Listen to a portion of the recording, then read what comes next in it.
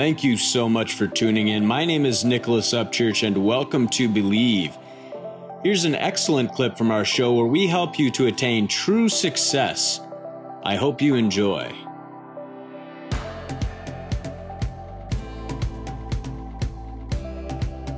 Jim, you've been so successful, and so in terms of true success, so life beyond money, although the rents due or the mortgages or people have some, everything, we have to pay for things, right? So that's the reality. But beyond money and sort of getting into the meaning of life, what do you think, Jim, your greatest accomplishment is in life, and how can people truly be happy?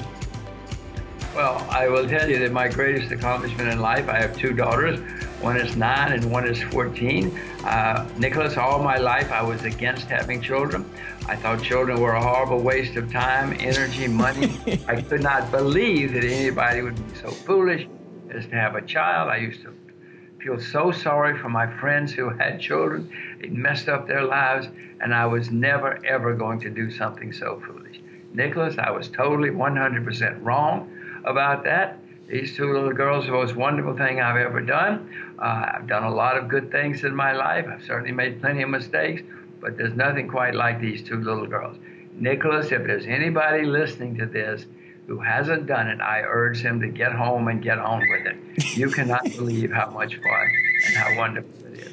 Well, and I know you wrote a great book, A Gift to My Children, A Father's Lesson for Life and Investing, which I really recommend to everybody. And how was that for you to write that book? Was that special for you? Well, yeah, because I told you these were the most wonderful things, and I kept thinking, gosh, these are things I want them to know. And when you can't tell a 2-year-old some things, so I started writing things down.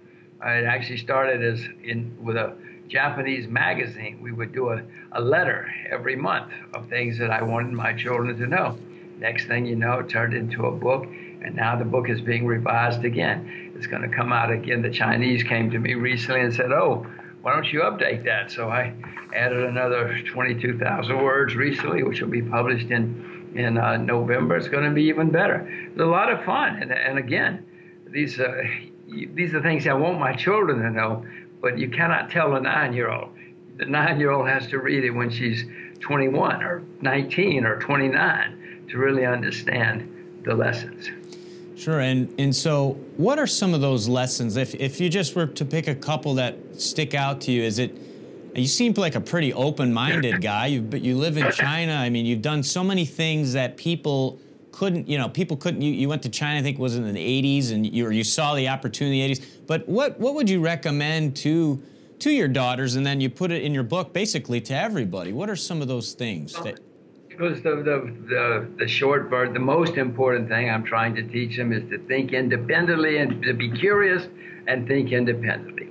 If you can think independently, first of all, you can be curious. Most people aren't. If they see on the television that X, Y, Z is happening, they say, oh, X, Y, Z is happening. They don't start to think about it and ask questions and be curious about what's really going on, and because they don't think independently. Most people do not think independent. It's very easy to go along with the crowd and do what everybody else does.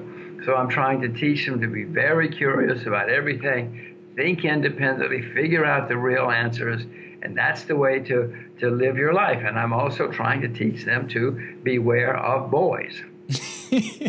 Well, that's very true. I would agree. I have a sister that's 27. She's married now, but all my friends have kids. I'm 36, so it's at that age. I'm not against them, but I definitely know what you're saying, because the kids are very young and there's a lot of work. It doesn't look like a goldfish type of job.